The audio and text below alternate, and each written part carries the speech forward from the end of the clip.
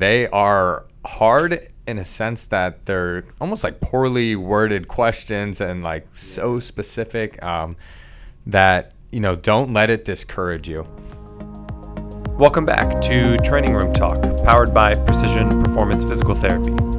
Here we talk about pain, rehab, performance, and education. If you have questions about the nuance that we dive into, please reach out to us. We would love to talk to you about it. Apart from that, we hope you guys enjoyed today's episode, and we hope everyone stays safe and is staying healthy.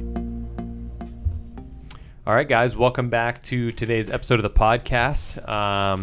Right now, today it is May 4th, 2021. We just had a student, Tyler, end his clinical. We have other past students, Hannah, if you guys had been listening to the podcast back then, she just took boards. And so if you're listening to this, Hannah, good job. We miss you. But she just took boards because she sat for it in April. A lot of other people, I think statistically the majority, will be sitting for it in July, July 28th or whenever it is, like the fourth Tuesday in the month or something of that nature. But people are going to be sitting for it at the end of July. And there's obviously a lot of questions that we get because I have posted about this on my Instagram before in the past about how did you guys prepare for the exam and what book did you use? What were your scores on the practice tests and your ultimate score on the thing, and how do those compare? And what resources do you have? And you and I, Troy, have had wildly different experiences prepping for the exam, and we're both licensed PTs. We both passed the exam when we took it. So I think it would be probably helpful for people to hear the two sides of kind of the coin in terms of how you can approach it. So what was your experience like prepping for the NPTE?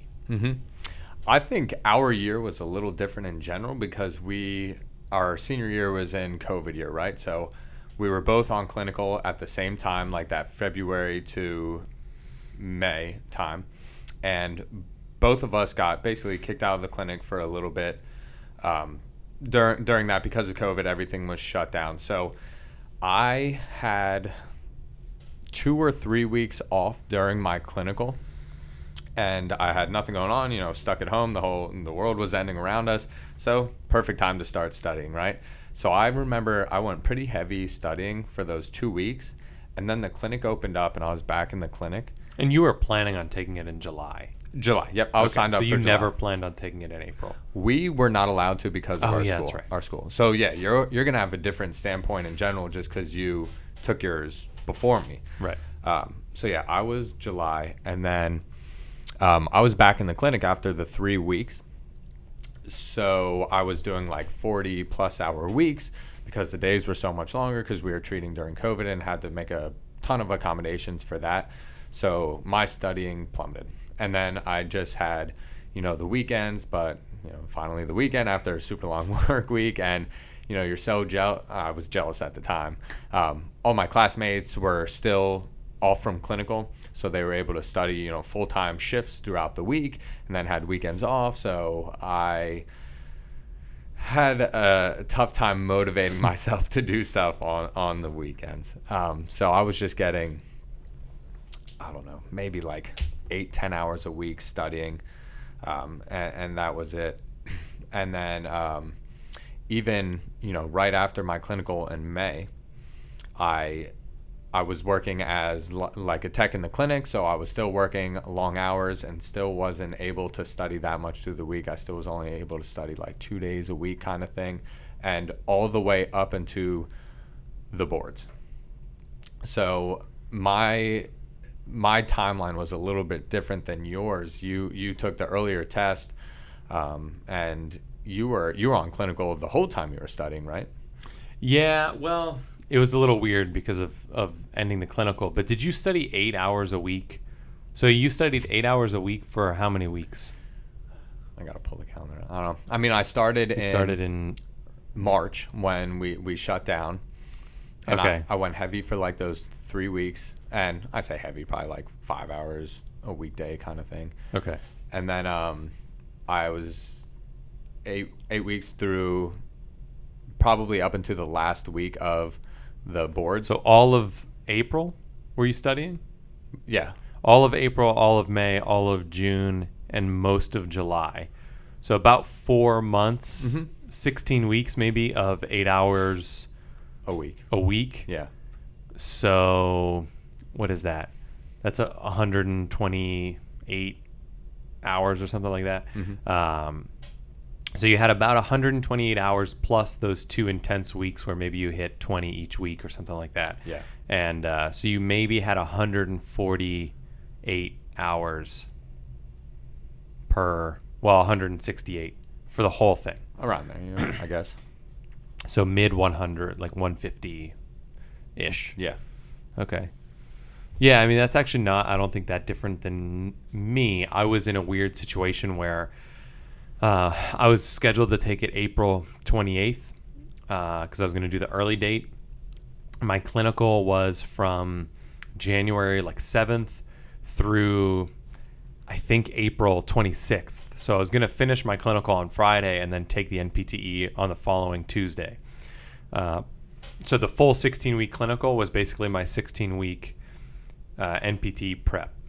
So I had laid out a plan to study 10 hours per week for 16 weeks and then have accumulated 160 hours of studying.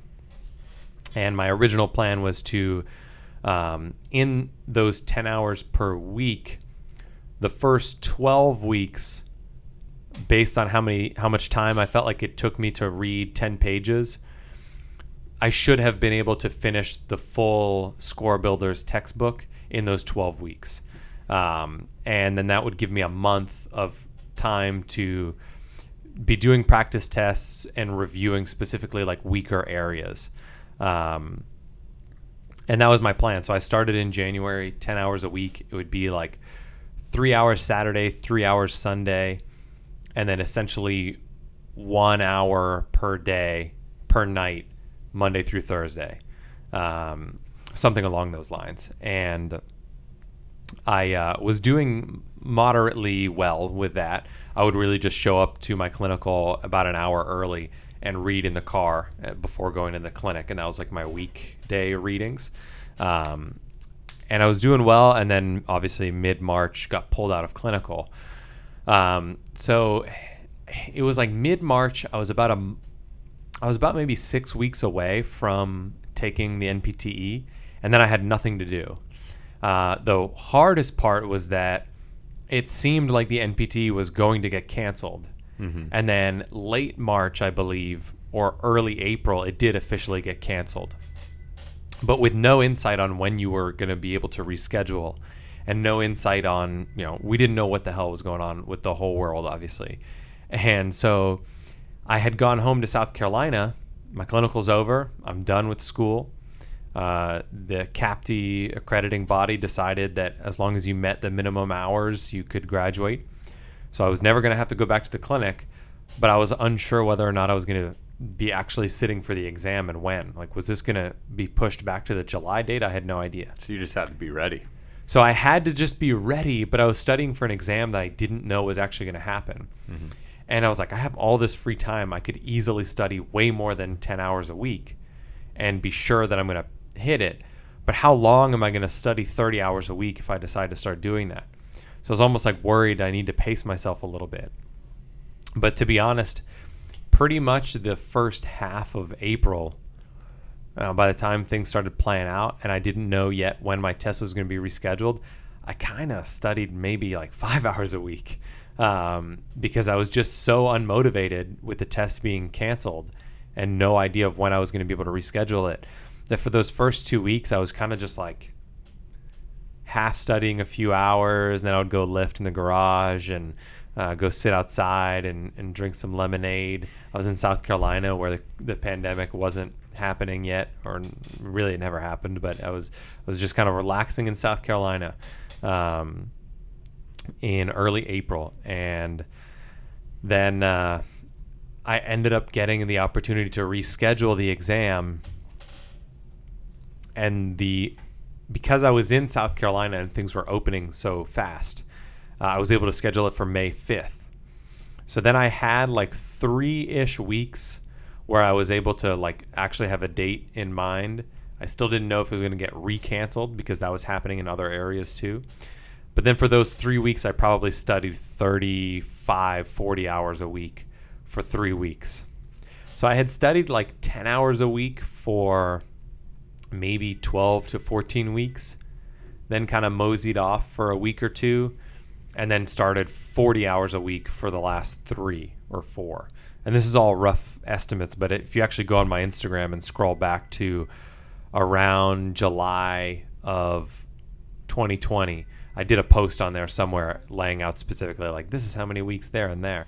But so I ended up somewhere in the neighborhood of like that 180, 200-ish mark of total hours studied over the course of the full preparation. But obviously it was very atypical compared to most people just because of COVID and the rescheduling and canceling. And it was honestly just ridiculously stressful to not know when the exam was. But so we didn't actually study that much differently in terms of the cumulative number of hours. Yours was just kind of like front loaded almost, and then you cruised or coasted into it. And mine was the opposite. Yeah. And mine was a little different too because we had to pass the PEAT exam for graduation in May. So we had to do earlier studying and be pretty sufficient with the material like at graduation. So that's why there was kind of that front loading, and then I just kind of like coasted through the months. So when did you take the first PEAT? Graduation, so May. Early May, Early second May. week of May. Yeah. And what did you want to share your scores? So long ago. You needed like a 600. 600 is passing. 600 to pass. You obviously got over 600. I got over you like graduated. mid 600s maybe. Yeah, like 650 something. Yeah, something like that. Yeah, I think I took the first PEAT. My PEATs were weird. I took PEAT 1 and 2. PEAT 1 was a retired exam. Mm-hmm. And the second PEAT was like the academic one. Yeah, like a phony PEAT. Mm-hmm. That was still fairly similar. I took PEAT 1 after studying for like 6-ish weeks in February, or maybe I took it early March. So I was maybe getting like 8-ish weeks of studying. And I got like 680. And then studied all of that extra studying, and I took it like 2 weeks or a week out of the actual real exam and got like a 695. So it was like point of diminishing returns. So many hours of studying, and I got a 15-point improvement on the second PEAT. But obviously it's hard to compare one to the other. Tests are so different. But yeah, if you're that far out, 12, like you were 12 weeks out, over 12 weeks out of the exam, and you're getting over 600, like 650, and I was the same. It was like mid-February, early March, so I was like 10, 12 weeks out and was in the same ballpark. And obviously it worked out well enough for us to pass. We just had to kind of keep studying and keep going. Do you remember any of your scores on the therapy ed? You didn't take those? I didn't do therapy ed. I only did score builders. And I basically just read through the book twice and gripped and ripped it. But the score builders were all different. I remember the test being so much. Like the first one, I was just like 5 points under. And this was, I think, before the PEAT. I didn't pass it. And then the second one, I think I did better on, and like I was, right under passing or just passed. And then if I recall, the third one was like ridiculously hard, and like the whole class like failed miserably on that one, like nowhere near passing. And then everybody started freaking out, and oh my gosh, I need to study 60 hours a week and take and buy all these PEATs and stuff. And if I recall, the score builders test, they were good because they challenged you and you had to look up, a lot of things that you got wrong. But I remember them being kind of poor tests when compared to the PEATs and the actual MPTE. Yeah, I mean, the PEATs are obviously the most specific to what the real MPTE is going to be like. I never took the score builders because this is my perception. Therapy ed was higher quality, much more difficult in terms of the textbook and the exams. Score builders is more reader friendly, generally easier to read and to review, but the exams are worse in terms of like actually, preparing you for what the real exam is like. So I read the Score Builders book cover to cover like you did. And then when I was done reading it, I never picked it up again. And then I took the Therapy Ed exams and used the Therapy Ed textbook to review my weaknesses, because I assumed that some of the weaknesses that I was having was gaps in the Score Builders book that I wanted to improve upon with the Therapy Ed book. But the Therapy Ed exams were absurdly hard. Oh, really? Yeah, like I got I think it goes A, B, and C. And A, I had gotten a 68, which is actually pretty good. It sounds bad percentage-wise, but if you're getting in the 60s, you're like actually pretty much on track to do well on the real exam. So I got like a 68, and then the second one I got a 79, and so I was like, damn, I'm improving. And then the last one, which was actually the week before the exam, and was like a month or two or so, and 100+ hours of studying later than exam B, and I got like a 72. So I got like 7 points less than I did on the second one. That crushes motivation. Crushes your morale. Exams. Yeah, and I was going into the real one, but I had passed both the Petes, and I was close to 700. So I was like, okay, regardless of the Therapy Ed one, and I had looked at some forums online of like, what do other people say? Because I really wanted to know, like, what does this equate to? And I was seeing people say like, oh, on the Therapy Ed A, B, and C, I got a 64, 68, and a 67, and then I ended up getting a 720 on the real thing. And so I was like, okay, I'm in the ballpark of what people who passed seem to have been getting on the Therapy Ed. So I was pretty confident. And then I ended up doing well on the real exam. So it was kind of just something that you really have to take those exams with a grain of salt for sure. The Petes are going to be the most predictive or the most accurate. And I think there's some statistic that people repeat that I don't know if it's real. My CI told me this. It was like, if you pass the real Pete on the first try, the chance of you passing the real thing is like 95% or something really like that. It's with the Pete, yeah. Yeah, it's really high if you pass the Pete, basically. And then especially, obviously, assuming that you're going to add on studying and more prep and review. But so, okay, the Score Builders was easier to read. You read that one. Yeah. I read that one. Therapy Ed provided very in-depth, hard-to-digest information that I would only really use for weaker areas. Was there any other resources, or were there any other resources that you used to prep? The only other one I used was the PT 365 app, like the question a day app. Other than that, no. I mean, I did both the Petes, the retired one and then the academic. But yeah, I agree with you. The Score Builders and I guess the Therapy Ed exams, they are hard in a sense that they're almost like poorly worded questions and like so specific that, don't let it discourage you. Yeah. And like how you took the one TheraEd right before the exam. Yeah. I would recommend maybe like leaving a Pete in the bank and taking that right before. So you're going in, going in hot, feeling good for this exam. Because I know a lot of like my classmates took the last Score Builders right before the exam and got crushed. And then, they feel like in the last 2-3 weeks, they were just like crushing studying and going like overboard and just jamming information into their head to the point where they were getting things mixed up, when realistically towards the end you should probably just be almost like relaxing and just like basically cruising so that you're going in kind of not overwhelmed into the exam. My thing was that I knew that the Pete was predictive and I knew that it was more accurately representing it.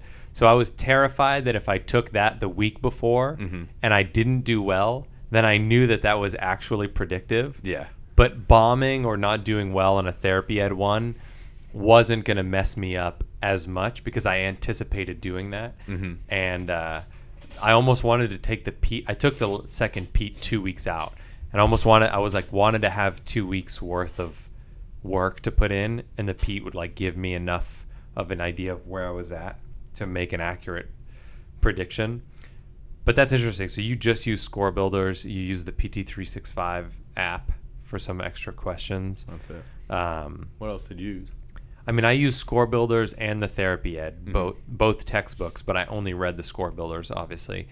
We also, our school did the Therapy Ed, like little weekend course. Well, you did a Ther-Ed weekend course. You See, did I did Score the Builders. Score Builders weekend I'm course. sure it was equally useless. Mm-hmm. Oh, yeah. But they did give us a Therapy Ed workbook that was like a condensed version of their textbook with just like kind of key concepts, and that I kind of used for some weaker areas a little bit. But yeah, so I used both textbooks, and then I did buy the Score Builders Basecamp thing, which is like another app that just gives you a bunch of little practice questions, but they're all like first order questions, like Easier. just like which kind of foot orthosis would you use if someone has a drop foot? Would it be a dorsiflexion stop or a plantar flexor stop or something like that? So it was very first order, very basic. But I would sometimes be in the car or on my way somewhere or doing something, standing in line, and I would just go like through 3 or 4 quick questions, and some of those like little things that I wouldn't have remembered, that was kind of nice for. And then I did use the practice exams from Therapy Ed, the 2 PEATs the school bought us, and there's something else. NPTE Clinical Files, the podcast, was something that I used towards the end a lot. And Kyle Rice is the guy who runs it. So he's definitely worth checking out. He puts out a ton of good NPTE prep info. But he has a podcast where each episode is only 15 minutes. It breaks down a question on the NPTE or on the PEAT or whatever. The questions are like identical to what you see on the exam, even though he can't officially get them from the exam, but they're basically identical. And he breaks down the question like in depth in 15 minutes on why did they ask it this way? Why did they use what? Was there one word in the question that changed how you should interpret it or think of it? And that was so helpful for me to like shift my thought process around like, this is how I should think about these questions. And honestly, the most useful part was because I was in a position towards the end that I didn't have clinical and I was studying for it a lot of hours per week. I would read a book, whether it was Therapy Ed or Score Builders, usually Therapy Ed by that point, and do that for like an hour or 2, and then I would just get so fatigued I would listen to like 2 podcasts, and that would be like another 30-minute kind of break where I would just lay on the couch, try not to fall asleep listening to these podcasts. And lullabies. Between the Basecamp Arena, the podcast, the reading of the actual book, that gave me enough different modes of studying that I could spend 6 hours in a day studying and not completely lose focus and only actually retain an hour worth of information. So just kind of mixed it up a little bit. How did your exam studying differ, or how was it similar to your PT school studying? Because I know mine was kind of the same. Like at that point, I've developed such a good studying habit for making it through PT school, and I kind of just followed my same routine. I would just read through my notes like twice before an exam, and I would just take the exam, and I'd be fine. So I just kind of did the same thing with the PEAT. Even, I'll admit it, I crammed for every single test in PT school. I put it off till the very end, kind of shoved it in a few nights before, and went into the exam. And I kind of did the same thing with the exam, and that worked for me. I wouldn't maybe recommend that for a lot of people, but like I kind of coasted for months, and then I probably picked it up a little heavier and actually like sat down and focused when I studied towards the end. And that's how I studied. It's worked well for me in the past, and I stuck to my guns and ran with that, just on a bigger scale, obviously. Yeah, I mean, I don't think that people should radically change the way that they study for the NPTE as compared to in PT school. Like, you should kind of know yourself and know what your style is.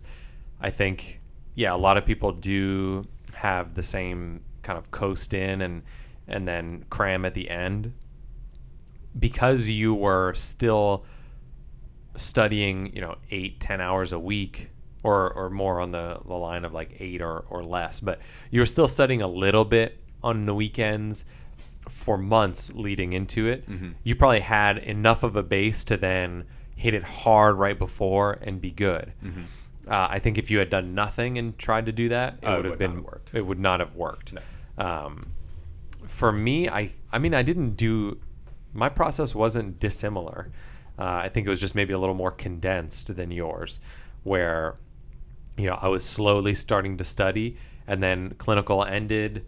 I rescheduled the exam, and then I went really hard for like 3 weeks. But I was still coasting with 10 hours a week for a few months before that, and that allowed me to kind of do that. And I was the same way in school. All I did was the PowerPoints that I was given, I just reread the PowerPoints and took the exam. I wasn't quite a crammer. Like, I would still start reviewing early, but all I would do is read through. I wouldn't write notes. I wouldn't do anything like that.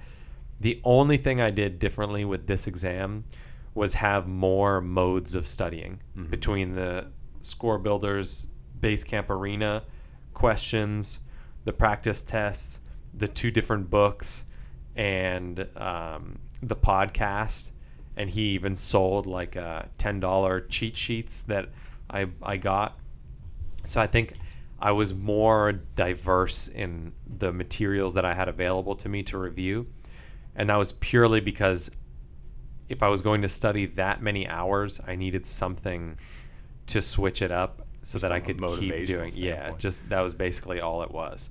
And at a certain point, like, I was listening to old episodes of the podcast, and I would listen to 5 or 6 in a day because I just couldn't stand looking at the book anymore. But, and you love podcasts in general. Yeah, I'm a podcaster. Yeah, so I listen to podcasts, and so that was probably a lot easier for you than ripping through the book per se. Yeah, for sure. And it was, the book gives you what the book gives you, but hearing someone else's thought process can be that much more beneficial. And your CIs and other people around you, other classmates, like, they don't, even people who've taken the exam, like me and you, I can't tell you how to think on those questions. They're so dumb, but this guy's good. And it is very important of how you read and interpret the question, because one word in there directs you to the answer, and picking up on like those key words is huge for the exam. Yeah, and I can't tell you what those keywords are. I don't remember. I got over that and I moved on with my life. But Kyle Rice with NPT Clinical Files will be that guy. So that's almost as important as knowing the information. Oh, dude. Yeah, I think it is as important for sure, if not more important. Because like, you always hear people say like, I'm not a good test taker. I'm not a good test taker. Part of that can be related to like test anxiety and those things. But part of it is that like just skills of reading questions and understanding how the person who wrote the question is trying to lead you down a path, and being able to follow their thought process is important. More important than knowing the actual answer to the question oftentimes. It can help you rule out 2 or 3 so easily just from understanding what the question is truly asking. 100%. And I think that's an advantage that probably both of us had just in general with test taking and recognizing that type of thing. But for people prepping, definitely look at Kyle Rice's NPT Clinical Files. It's a wholly beneficial podcast for developing that understanding of the questions. One thing I did want to point out that both of us had in common was something we didn't have, and that was our class notes. Yeah. I remember I started looking at that in the beginning, like before we had our Score Builders thing, just like, starting to peruse some of the things that I wasn't as strong with, like the acute care stuff or whatever. And then you get the Score Builders. It is completely different. Oh, yeah. So like, don't even look at your class notes, because it is written towards the books and know the books. Yeah, I did not review anything from school. I was like, I don't care what they taught me. I care what the NPT wants me to care about for now. So yeah, Have to. But I have a classmate who did review like some of the acute care stuff, cardiopulm like things, and I think our cardiopulm professor was too evidence-based to study from. Mm-hmm. And you really needed to go to like, what does the NPT think about, cardiopulm? So I would, definitely go buy the books. And I mean, everyone listening to this is probably taking it in July. And so you're listening to this and it's mid-May. You have the rest of May, all of June, and pretty much all of July. So you're at the 12-week away mark. My recommendation would be to accumulate 180 to 200 hours of studying in the next 12 weeks. That boils down to what per week? 180 hours per week for 12 weeks. It's obviously more than 10. It's probably 15. 180 divided by 12. Yeah, 15. All right. So 15 hours a week at minimum. So Monday. Super doable. Yeah, super doable. Monday through Friday, 3 good hours a day of focused quality studying, and you should be pretty good. I think if you are someone who's anxious about tests, double it. That's also very doable if you're not working. Mm-hmm. Like towards the end, I was doing 40 hours a week. I think I was probably only getting 20 hours worth of quality information. But if you have 12 weeks and you can study 20 hours a week, I think you'll be good. Mm-hmm. Especially if you're diverse in what you're exposing yourself to. But, any other advice for the people out there? I'll get away from the academic stuff. This is the last little bit of time you're going to have before you're working a full-time schedule for, the rest of your life, basically, right? So, you are only going to have 15-ish, maybe a little bit more, just an average around 15 hours to study a week. Use that other time to get away from the exam. Don't think about the exam. Focus on your mental health, focus on your physical health, stay active, and that'll just help you, manage the stress of this crazy exam and going into this it is a stressful test for a lot of people. So managing some of those other things will just put you in a better place, physically, mentally going into the exam. Yeah, you got to do some stuff you enjoy. Even if you double that and you do 30 hours a week, or you're a little behind, or you have trouble with test taking in general, and 15 isn't enough, and you want to do 25, totally good. But 25 hours a week is still, study for 6 hours Monday through Thursday, and that's your 25 hours a week. And then Friday, Saturday, Sunday, just absolutely enjoy yourself and chill. Mm-hmm. But just be very specific, set a schedule, set a routine, make sure your friends and your family, whoever you're around, knows what your schedule is, and then don't kind of falter on that, and you'll be in a good spot. Cool. Well, we appreciate you guys listening. Let us know if you have any other questions about the NPTE. There's also the Rise Foundations course, which starts May 18th, which is a great opportunity to ask for 5 clinicians' opinion on the NPTE, because it's live and you can ask questions. So if you need a little bit more guidance on the NPTE, that might be a great medium for you to get some guidance on it. Yeah, and also, you are still a student. You are not a clinician yet, so you can still take advantage of that student discount. Yeah, the student discount, and you're applying for jobs soon and having, already some intense Con Ed, not super intense, but having, extensive Con Ed course under your belt is going to look pretty good. So, let us know. Go to sportsrehabeducation.com for more info on that. And apart from that, we hope you guys have some happy studying, and let us know if you have any questions. Best of luck. Thank you for listening to the Training Room Talk podcast. We hope today's discussion was helpful in illuminating some of the complexities behind pain and rehab. If you don't know where to go from here, please reach out to us with questions. We have mentorship options for clinicians and students, and programming options for you to elevate your own fitness. We look forward to speaking with you, and again, hope you enjoyed today's discussion.